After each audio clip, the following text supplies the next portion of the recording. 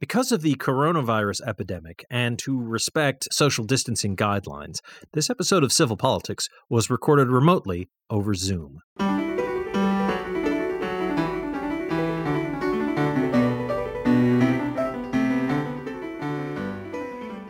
Good evening, and welcome to Civil Politics here on Valley Free Radio, WXOJLP 103.3 FM in Northampton, Massachusetts.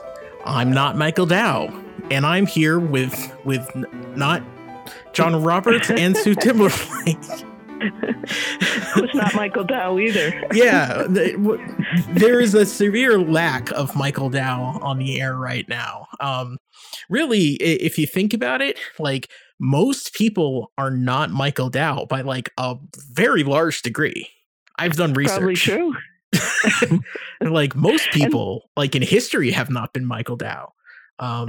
It like by like I said, by a large margin. So anyway, Mike is on vacation this week.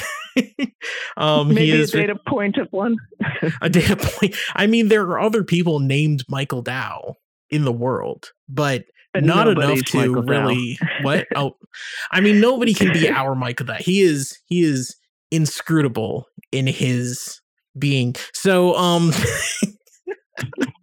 Mike is on vacation, in sunny Mexico, I think, visiting. That's what I heard. Yeah, he's in Mexico visiting his friend and his friend Samantha, who I call Samantha, and we hope he's having a grand old time. But if you want to have a grand old time, what was that? I was just trying to segue like Mike did. Oh, sorry, I screwed up your segue. Well, I would have screwed it up anyway. What were you saying? I hope he's not getting a medical procedure like those 4 Americans who ran into trouble in. I think he's in a different part of Mexico, right? I think he's in the mountains or something. I don't think he'll be in near the cartels. I don't think he's in cartel controlled area. Yeah, I don't think that. I think he's fine. I think he'll be fine. You know. Yeah, he'll come back with stories, but yeah, okay. Yeah, stories. Anyway, if you want to come back with stories, I don't know, then you can get in contact with us in a few different ways. First, you can follow us on Twitter. It's at Civil Politics FM. We don't post a ton there, but you can DM us. The DMs are open when you're. Sorry, hold on. Let me do that again because my alert like beeped. Okay. So you can contact us okay. So if you want to have a grand old time or whatever, I don't know, I have no idea, then you can contact us in a few different ways. You can follow us on Twitter at Civil Politics FM. Our DMs are open, so if you have any questions or comments, you can send them there. You can follow us on Facebook.com/Civil Politics Radio. Both Facebook and Twitter, we actually post when the show goes live on our website, which is civilpoliticsradio.com. And there you'll be able to find different shows, like past shows over the past many, many years that we've been doing this, and Civil Politics Supplementals, which are web-only special conversations that we record sometimes. And finally, you can always email us. That is contact@civilpoliticsradio.com. Now, we were talking before the show, me and Sue, and we were thinking that we would kind of focus on one topic, see how long that plays out, and see where it goes. So, Sue, what was the topic of the week? Well, it seems to be, sort of the banks and the banking system and whether, sort of what's going on at the moment. There's one big bank that failed, and it's the second largest bank that's failed in the last 20, 30 years. Yeah. But there's another little bank and a couple of other banks that are in trouble. And people are spending a lot of time trying to reassure everybody that there's no problem, no deeper problem with the banking system, because everybody remembers 2008. But it's the Silicon Valley Bank that really, I think it's a $260 billion bank. And it's the main big. bank for Silicon Valley. Like most tech companies, or a lot of tech companies at the very least, kept their money in that bank. It's an investment bank, by the way. It's not just a savings bank. It is an investment bank. But yeah, a lot of Silicon Valley like tech companies kept a lot of money in Silicon Valley Bank, and it ran into some trouble, didn't it? Well, and it's interesting because the FDIC insures them. And, they've always been really conservative and careful and had enough money to get through 2008, the FDIC.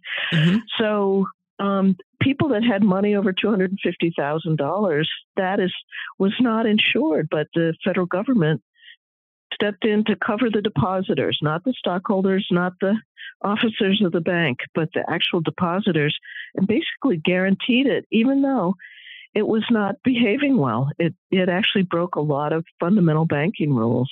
Oh, wow. But it was too big to fail. Ugh, right? God, I hate that phrase. I think we all do at this point. And there's only 4 big banks that were all consolidated. So what are people doing? People are moving their money to those other 4 banks that are guaranteed by the federal government as too big to fail. But they have other capital requirements. And this bank, I think you said it, they lobbied to get out from under some of those other regulations that, they took them off some of the little local banks because it was just crazy. You couldn't survive as a bank and do some of the really incredible regulatory things. But this bank was supposed to be covered, and they themselves lobbied to get, they're called regional banks, out from under the regulations. So they kind of, and this particular bank, only the Federal Reserve has control over them. Sometimes state banks are state chartered or federally chartered, and there's other regulators. These guys, the only regulators were federal, and the feds missed all the earmarks of a failure. I mean, they had no idea until Thursday when the run happened. Let's back up for a second and just define a couple things. FDIC is the Federal Deposit Insurance Corporation. And for anybody that doesn't know, like when you go into your bank, it says FDIC insured. And that means that normally it means that if there's an issue with the bank, if the bank fails or something, the federal government will guarantee that you will get at least $250,000 or up to $250,000 of your deposit in that bank. Like that's how much is definitely insured. Anything above that, you might not get. Like that is not guaranteed. And that's what happened during the 2008 crisis. People got, I think it was Mutual of Omaha. No, it was Washington Mutual. I forget the bank, one of the faceplate banks that went under, but they got 60 cents on the dollar for everything over 250,000. Exactly. And then the feds raised the insurance rate. For the last couple of years, it's been 500, and it just went back to 250. It's like we were out of the woods. Yeah, because and they had to set their rates to cover that. I mean, it's insurance, so they, up their rates. But they just went back to $250, I think, a year and a half ago, 2 years ago. So that's $250 per depositor at your bank, right? Is that it? Well, and I don't know if it's per account or per depositor. I actually don't know the answer to that. It's probably per account. It's probably per account. Like, so if you have like multiple checking accounts, because for each account, if you have $250,000 in each account, then those will be probably covered. But the other thing that we should mention is after 2008, the Obama administration introduced a lot of reforms for banking. And one of them was a requirement that banks conduct stress tests on their systems and I forgot and that. what they did. So the stress test would basically show like it would be a simulated run or a simulated failure of the bank, or just to see where the holes were in their processes. And during the Trump administration, those rules were relaxed. So a lot of banks, like, it wasn't compelling. They weren't compelled. They can do it voluntarily. I believe that happened during the tax bill, the budget bill, I think, that they passed, or that right big tax thing. Yep. The big tax thing in 2017, like, they changed a lot of banking rules, relaxed a lot of banking rules, and apparently Silicon Valley Bank was one of the banks that were lobbying to remove that requirement. So Yep. as I said before, when we weren't recording, they screwed around and they found out. They found out. Well, the bank officers did, but good job. The folks that had all their money in there, especially the folks that they parked their money there, some of the venture capitalist companies, and those are the ones that got wind of it and they all called their friends, told them to take their money out. I think they got understandable. Billion out. I mean, hey, I call my friends. I'd say so and so.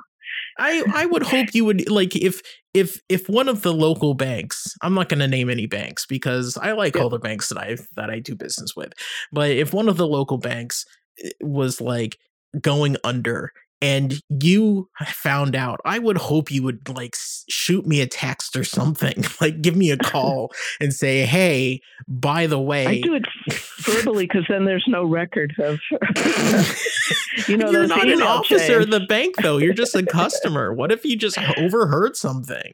Like you're not like legally required to do anything. You're just a person. So if you like were in line, let's say, and the manager was like whispering something to like an assistant manager, she's like, oh my God, the bank is failing right now. I have to get out of town. I have a suitcase full of money and I'm going to Guadalajara. All right. So cover for me. And then you'd be like, I need to call genre and all of my friends who bank here. And who might have money. We'll just figure out a phone tree or something. I would hope that you would do that. But like the thing is that these people, they weren't just taking out like hundreds or thousands of dollars. They were taking out millions and billions of dollars, which 62 billion. Oh my God. Wednesday night to Thursday, I think late afternoon, $62 billion left, which of course folded it. I can't even think about like how much money that is. Honestly, that's an insane amount of money. Give me some of the money. Movie where it's the famous movie that it's an old time movie about It's a Wonderful Life or something. I was literally just thinking about It's a Wonderful Life when I was doing the opening. I was like, should I make it a Wonderful Life joke? Nah, that's beneath me. And it really wasn't. I was going to make that joke. So please continue. Well, it's just, it's the money that you put in the bank, they use it. I mean, that's what they do.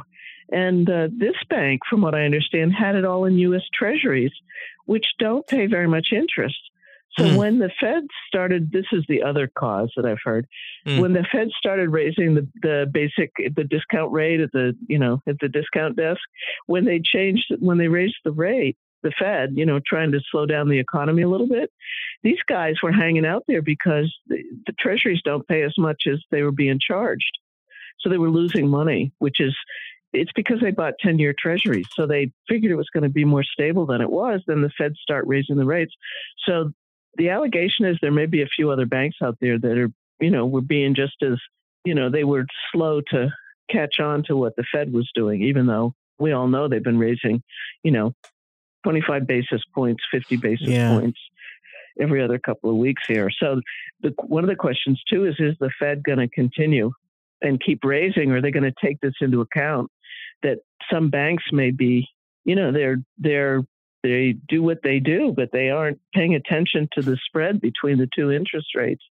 and you can't be in banking if you. That's job one, is to pay attention to what your deposits are versus your, so, even in a savings bank, like, just again, like, most of our listeners are going to be banking at like smaller banks, even if they're not savings banks. Like Florence Bank is no longer just a savings bank. It does like investing commercial or something now. Yeah, it's commercial now. So, but what they do is they take, like, you deposit money, and it doesn't just sit there. They use that to do loans and mortgages, or when someone else takes out a ton of money, then they use that. But they're supposed to keep an amount of money, like, available for everybody, just to make sure that everybody can Capital take out reserve. money. Exactly. Yep. So, and they changed those numbers during 2008. They upped them. How much capital reserve you need given on your size and whether you're regional or not.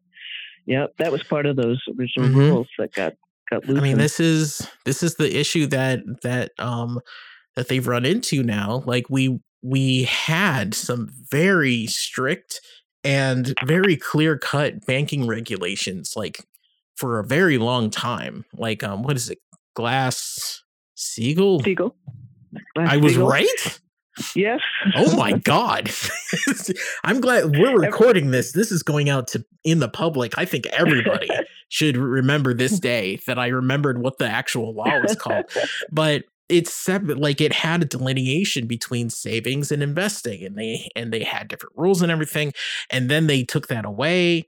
And then 2008 basically happened, like, and then they put back some of the rules, and things, settled down. And so then in 2017, they're like, things are fine. Let's just remove the thing again. Gee, I wonder what happens when you remove, like, guardrails, because there hasn't been an accident for a while since we've had the guardrails. So we should remove the guardrails. Well, I heard a piece where they were saying that 2 years before 2008, there wasn't a bank failure. Usually there's, one or two all over the country. And when they remove the regulations that force the failures of the ones, force them to recapitalize or whatever it forces them to do. Right. So guess when the last time is that we had 2 years with no bank failures? When's that? The last 2 years. So it happened before 2008, and now it just happened again in 21 and 22. So, you want a few failures. It basically disciplines the banking industry. Really? You don't. It's sort of like you have to shoot a hostage once in a while. The other bank, I just was looking, there was not Sovereign Bank. It's a S Bank, failed at the same time as Silicon Valley Bank. I can't think of it. It's a New York bank. So they dealt with that also, the Federal Reserve and Treasury. But the bank that failed this week later is First Republic Bank. I don't know what city it's in. I think it might be New York. Signature Bank. Signature was the one that went with Silicon Valley, another S Bank. The FDIC has a list that, like, has a whole page called Failed Bank List. I will put it on the website, by the way, and in the show notes. It's just, and you can sort it by bank name, by city, by state, by closing date. So this is I love it when the government just puts information online like this. Like, these banks, like, if you fail, you should go on a list. You should go on a list that everybody can see. So I will put that on the website. And they usually get bought out. They sell the bank to somebody else, pennies on the dollar, and they do all that. I just wanted to say something. You know how we were talking about savings banks that are different? Also, cooperative banks are different, and credit unions are different. Credit unions, yes. Savings banks are insured by SLIC. S is in Sam, LIC. And it's just the same insurance. It's just for saving banks because they have different requirements. The money's not supposed to be quite as fluid as a regular bank. So. Right. Sorry. What were you going to say? Sorry. So First Republic Bank that failed today or this week, actually. I don't know if it was today. Yeah. 11 big banks put in $30 billion. So they're buying it out. Wow. And that's a lot of money. I mean, that's not 260 like Silicon, but yeah, 30 billion. So, and they're doing that. The Treasury and Fed worked on them to do that. So they knew they were in trouble when this was all going down over the weekend. But people on Monday got their money. The depositors, everybody could make payroll and stuff. Well, that's good. They hustled to put that together. Yeah. But it is an interesting thing. I was asking you before we went on the air. Mm-hmm. We were talking about freedom of speech the other day, but I'm wondering, in the world of Twitter, things move really fast now. Mm-hmm. And when I think of freedom of speech, I always go back to that, yelling fire in a crowded theater and your obligation to consider the implications of what you're doing. Mm-hmm. A lot of the big depositors at Silicon Valley Bank, one of them got wind of it on Wednesday night, and they called all their friends, right? And mm-hmm. they all pulled out. That's why they pulled out $62 billion in a day, because it was all the big tech companies that took their money out. Yep. Do you think there's an obligation? Like Martha Stewart went to jail for being insider trading. Mm-hmm. Do you think there's some obligation of people not to run a bank? Make a run on a bank like that? You mean I thought you were like some obligation for people just not to run a bank, like own or like operate a bank. Like, yeah, some people should not operate banks. I totally agree with that. Probably people that made banks fail. I think they should not run banks anymore. Those guys at Silicon Valley, they're saying they may go to jail because a bunch of them traded in their stock 2 days before this happened. Yeah, good. So they may be. It may have been scheduled, but it may not have been. It may have been. Yeah, there's going to be an investigation. There's going to be multiple investigations about this and all the other failed banks and everything, and how this happened. And it'll definitely come out at some point, probably in a few months, honestly, because figuring out what happened with finances is just insanely intricate, especially if it's a banker that is trying to hide their money. That's like a Indy 500 driver trying to get away from the cops. They're gonna do it. They know how to do it well, and they're gonna be gone. So like they're experts in their field, which they're trying to scam. So, but the FDIC, the Federal Reserve, like they have like very competent forensic accountants, and they will figure it out. I was just going to say forensic accountant is what exactly. In terms of your question, like, what were you going to say, please?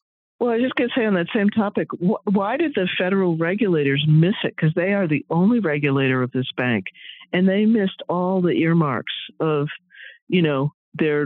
their interest rate not covering the spread. And I mean, there were a million signals from what I understand that were totally missed. I mean, they looked the other way. Is it that they looked the other way, or that they didn't have enough eyes to begin with? I don't know. Like the SEC, they were supposed to police the like trading and stocks and everything, and they have like 4 people, like not that many, but like they don't have enough people, especially in the way that finances work in the world now. Like the addition of all of the IRS agents that we had like last year, like 87,000 jobs, not just IRS agents. They had like support jobs and everything, but still, like all those people that are going to get hired, those people are going to be able to catch more people that are cheating on their taxes, because for decades we have not had enough IRS agents. The IRS has just been defunded more over and over and over again. And that's happened with basically every regulatory body, SEC, FDIC, like all these things. Like anytime that someone wants to save some money, transportation. Exactly. All these government watchdogs that are supposed to protect the people, like the FDA, like they don't have the funding. So maybe these regulators were just doing their best. And they just missed it, and this is why we have to have like strict regulations on banks. And I know that you don't really like regulations, Sue, but I think we'll agree, like people's money. You need enough capital reserves. Insurance companies need to be able to cover claims. They can't just spend the money. Like, there's this is some the point. Rules this is the point of a bank, and it's really cruddy that that this can happen, like, and that we could allow, like, the government, like our elected representatives can allow the banks to basically dictate like what they want to do. They should be like, no, you're a bank. You should have money for your people. If you want to invest, then have an investment arm that's separate. Shut up. Go away. I heard we should return to the freedom of speech issue, but I was just going to say I forgot about that. I'm sorry. Yeah. That's okay. No, it was good. It was good. Well, you want to do that, and then after the break, I'll give the 4 things that they failed on, because I did that'd be great. Well, NBC. I'll give you my answer, and then we can take a break. And if you want to fight with me about it, then that's fine. No, if a bank is about to fail and you don't work for the bank, and the bank is about to fail, then I don't think it should be an issue to tell your friends or the people that you know. You should shout up from the rooftops because the bank messed up. So, and in our society that is completely built on capitalism, like, I don't like capitalism, but this is the system that we have right now. So, right. You have to have knowledge that so you know what you're buying. Yep, exactly. That's right. That's part of the pillars of capitalism. If this is the world we live in, and we have to really accept that. We can work to change it, which I'd like to do, which I hope I help with in some small way. But this is the world we live in. We live in a capitalist society. Our banks are basically unregulated, in the ways that count. So if, like I said, if you were in line at the bank and you heard the bank manager saying like he's skipping town because the bank is failing, then tell me about it. Tell everyone. Put it on the news or something, because when the bank fails, then people are going to lose their livelihood, Yep. And I think the last thing I'll say is I like that that money is federally insured. Up to $250,000. That is a good chunk of money, because if a bank fails and you can only save $250,000, that means unless you're insanely rich, that'll pay your bills. Like, you're not going to, most people, that will be way more than they have the bank, especially today. So tell your friends that have like $500,000 to take out like $300,000. To, because it's their money. They shouldn't lose it because someone screwed up, So, and hopefully in the time that happens, and it sucks for the people that don't know anybody in the know, but it's the only way they'll learn, I guess, the banks, I mean.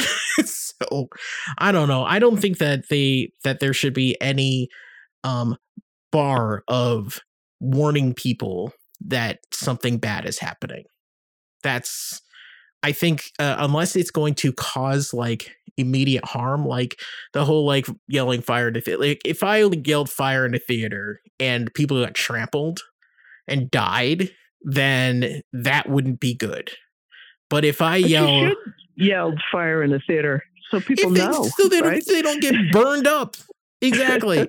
Anyway, on that nice note, we're gonna take a break, play some promos and station IDs and PSAs to keep the FCC happy. And we'll be back in a moment with Civil Politics on Valley Free Radio 103.3 FM. So don't go away. We will be right back. There are everyday actions to help prevent the spread of respiratory diseases. Wash your hands. Avoid close contact with people who are sick. Avoid touching your eyes, nose, and mouth. Stay home when you are sick. Cover your cough or sneeze. Clean and disinfect frequently touched objects with household cleaning spray. For more information, visit cdc.gov/COVID-19. This message brought to you by the National Association of Broadcasters and this station. Hey, this is Wendy, host of Valley Free Radio's Subculture Music Program, featuring new wave, post-punk, indie, and electronic music from the 70s to today.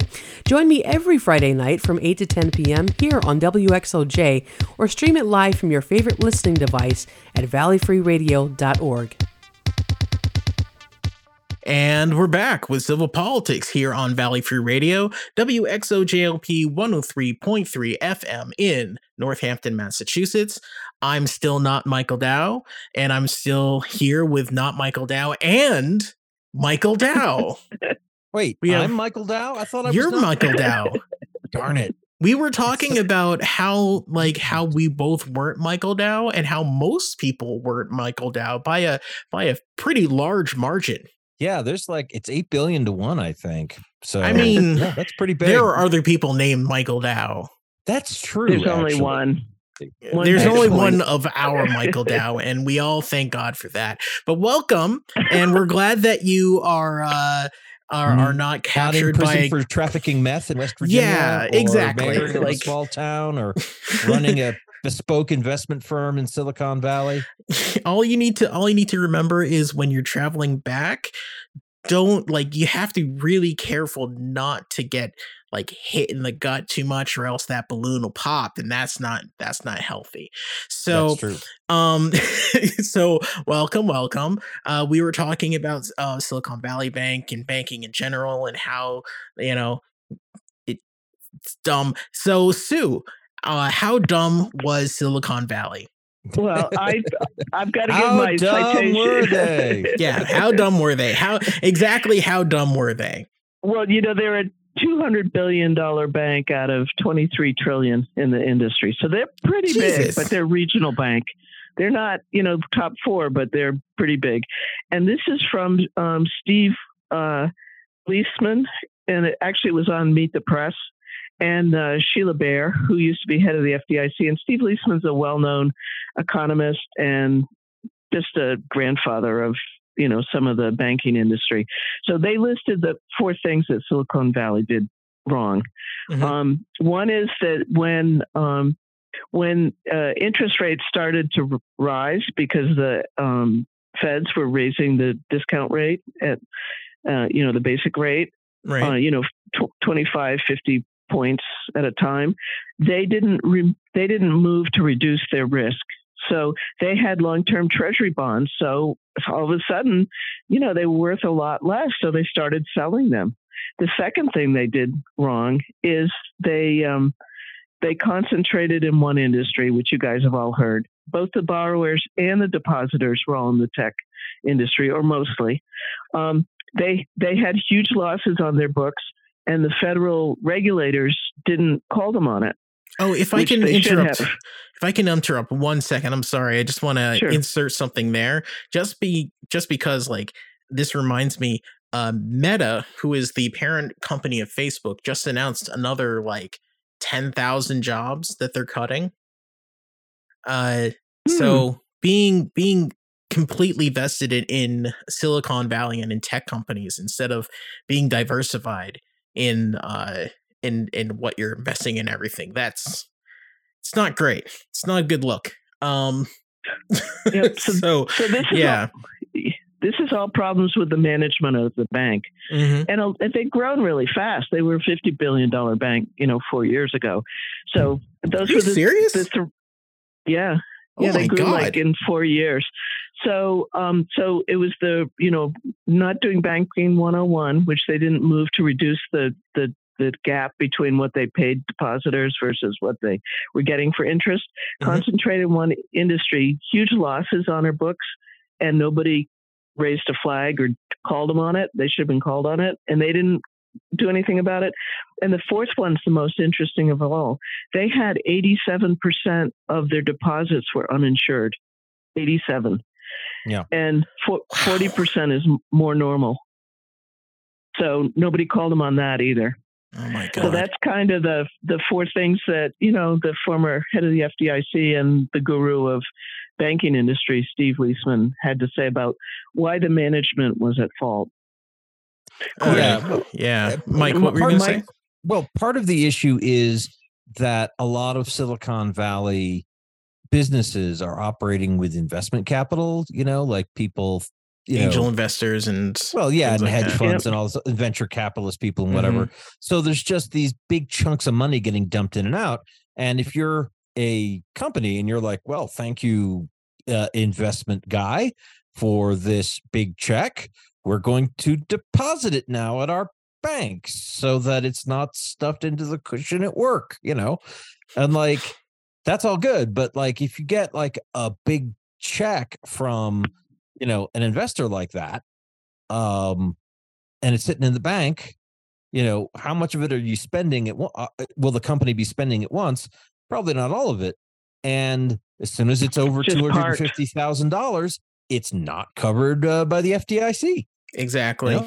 And there are, I don't know, I don't remember what they all are, but I mean, I know there are strategies you can take to like mitigate risk. One of which, though, is very simple.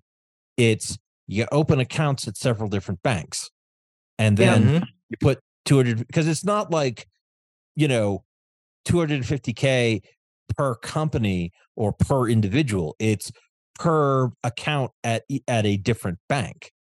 So, there's other banks out there, and you just park your money at a few other places, and you have much more protection. I mean, if you've got $10 million, it's say in liquid cash, it's going to be hard to do that. But that's a big part of it. And I mean, if you have $10 million, then give some to me. That's how you diversify. You give some of that to me, and then I will put it into my bank account, and you wouldn't have to worry about that $3 million. I mean, that's easy, and I will take on that responsibility and that risk.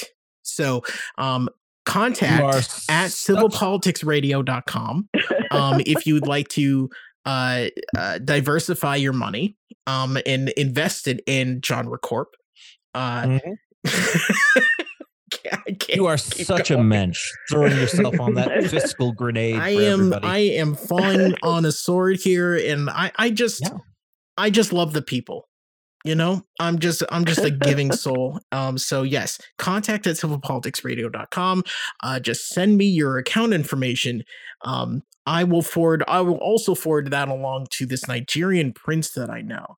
So anyway, Mike, you were saying off the air that these banks were also invested in crypto. Well, I'd heard that more about Signature Bank than about Silicon Valley Bank. But Sue, did you read somewhere that Silicon Valley had a crypto portfolio? I mean, when they were given that talking about it, cryptocurrency is like the brainchild of Silicon Valley, it would stand to reason. But yeah, there was a fair amount, not a huge amount, but there was some cryptocurrency. They didn't attribute the failure to that, but they did say it was also another risk that they needed to, they needed to manage against, which they didn't. But it wasn't a primary reason. But there was crypto at Silicon Valley Bank. So I mean, that's certainly indicative of management failure. Plus, also, it's not really an asset that they can, reliably cash in to like save the bank, or if they get into trouble like this. I mean, that's a terrible thing to put in, to put a rainy day money in and try and diversify out from U.S. Treasuries. It's like, Yep. Yeah. And I just want to say also, like, just to point out they had a lot of 10-year treasuries, and they needed to spread their money around, get some more short-term treasuries and whatnot in order to balance out their portfolio. And they didn't move quickly enough on that. And more to the point, when they were like, wow, we need more cash because we have, a liquidity crunch, as they call it, like we need to have more cash on hand to cover people depositing and, taking withdrawals and, coming to us and getting big chunks of money for payroll and everything like that. So, because that's one of the things banks do, by the way, is they'll give a company a line of credit so that, they can be sure that the payroll goes through smoothly, because it might be like, well, the bank's only got 12,000 in the bank today, but we know they're going to have more income the weekend. But right now they need to make payroll and they're 3,000 short. So whatever, it's fine. But all your deposits for too, like to float lines of credit and stuff like that. Right. So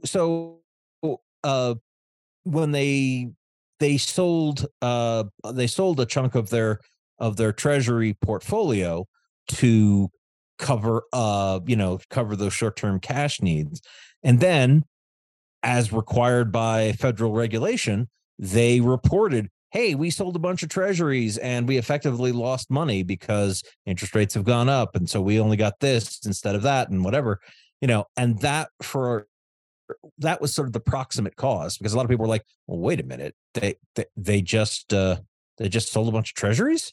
That suggests they're in trouble. Mm-hmm. And so I think that was the first domino that really fell. And then, of course, everybody called everybody else up and was like, get your money out. So you had a question, or you wanted to expand on the question you asked me at the end of the last half. Could you do that for us? So one of the questions is, are we quick enough? How do you really handle the fact that the word travels so fast in the new world, the new digital world? In fact, this is really the first bank run in the digital age. So it's what are the obligations in terms of speech for people who got wind of it at the bank? I mean, the FDIC used to be very careful.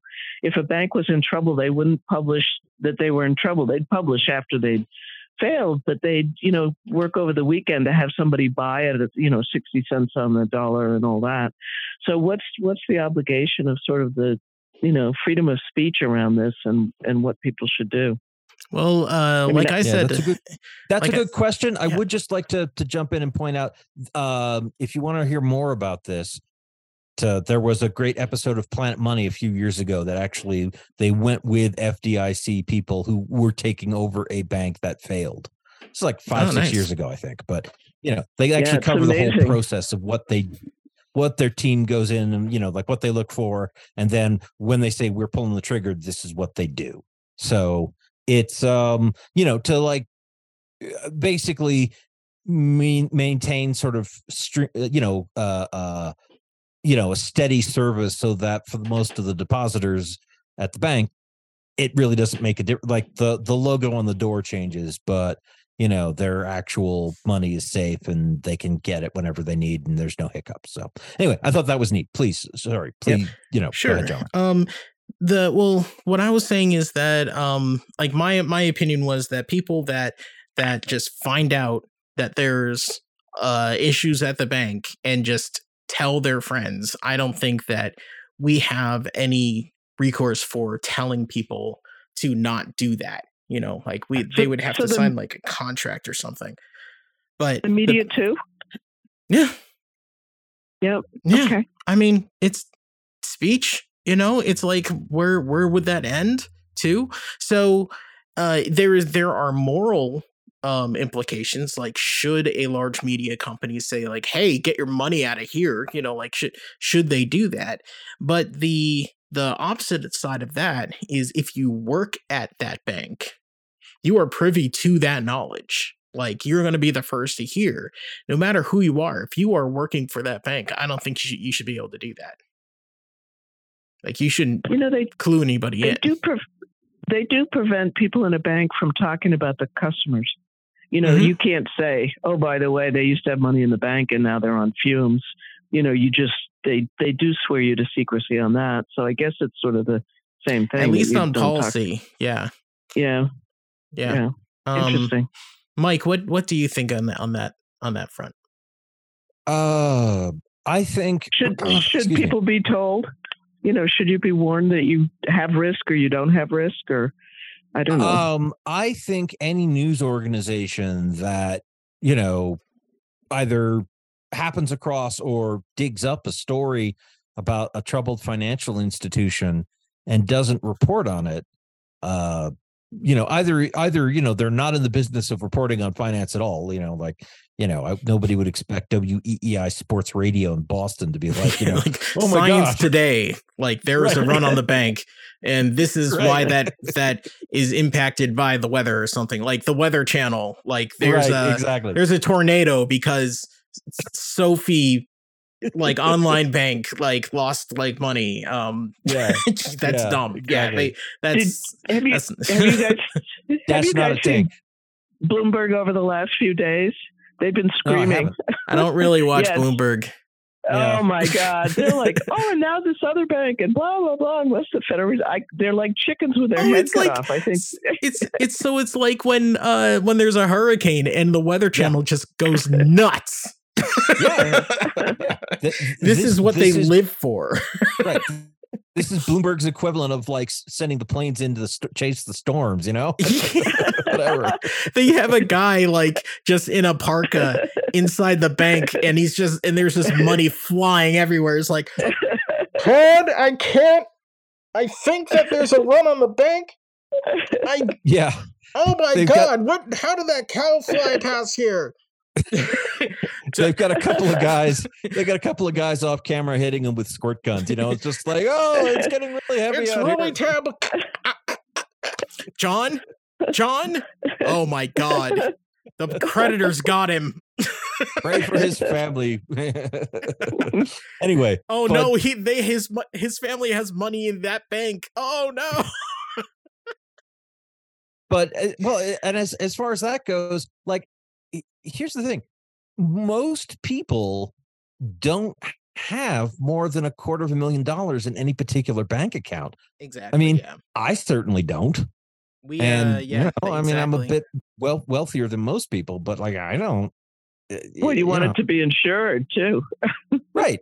Yeah. So again, like if I actually had, I actually do have like more than one bank account, because like years ago I set up one where I was like, man, I should put some money aside in case I need to repair the roof or whatever, so I'd salt a little money in there every month or whatever, and now that I'm like, I really need to replace the siding. Oh, great. There's $6,000 in there. Excellent.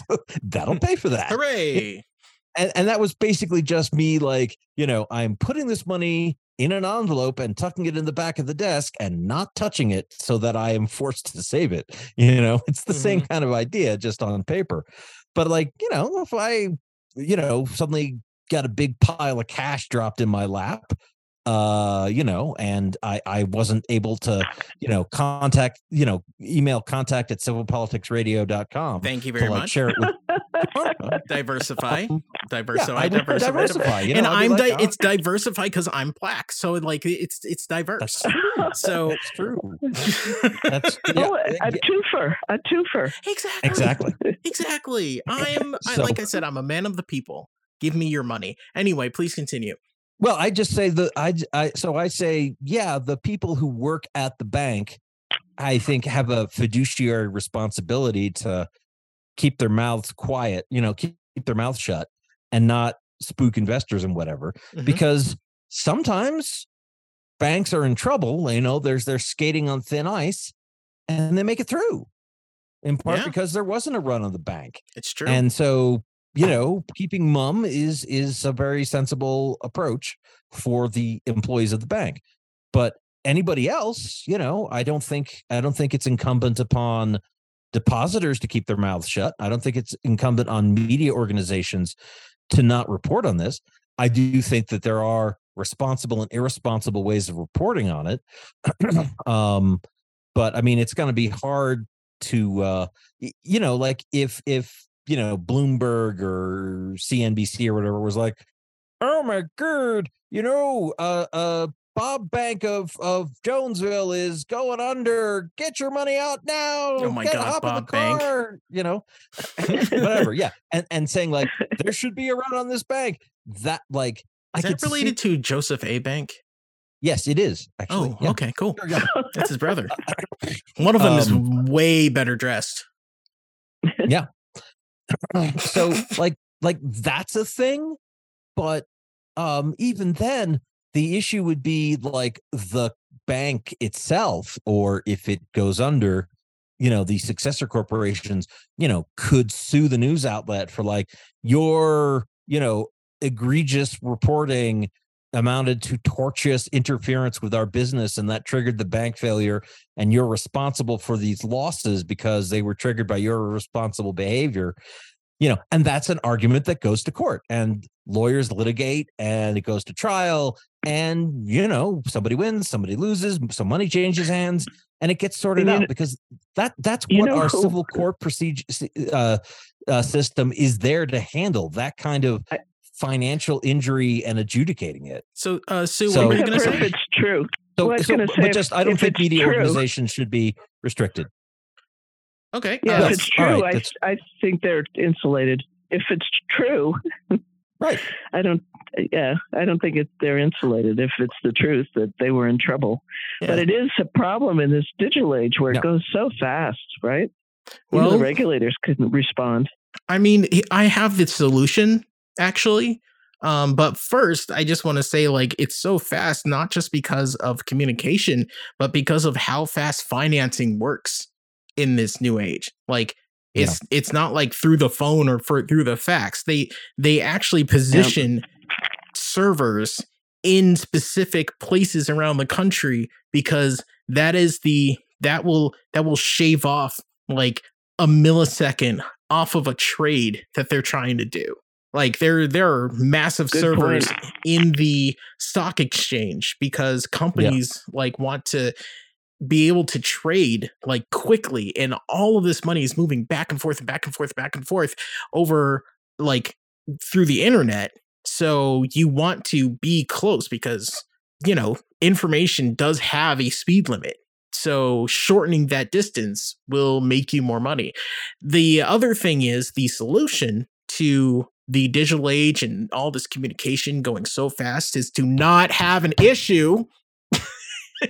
Don't do bad things, and then you won't have to worry. Don't be dumb. Don't invest in crypto as a bank. Yeah. Stop it. Like that's the solution. Like we need to implement these controls that we had before.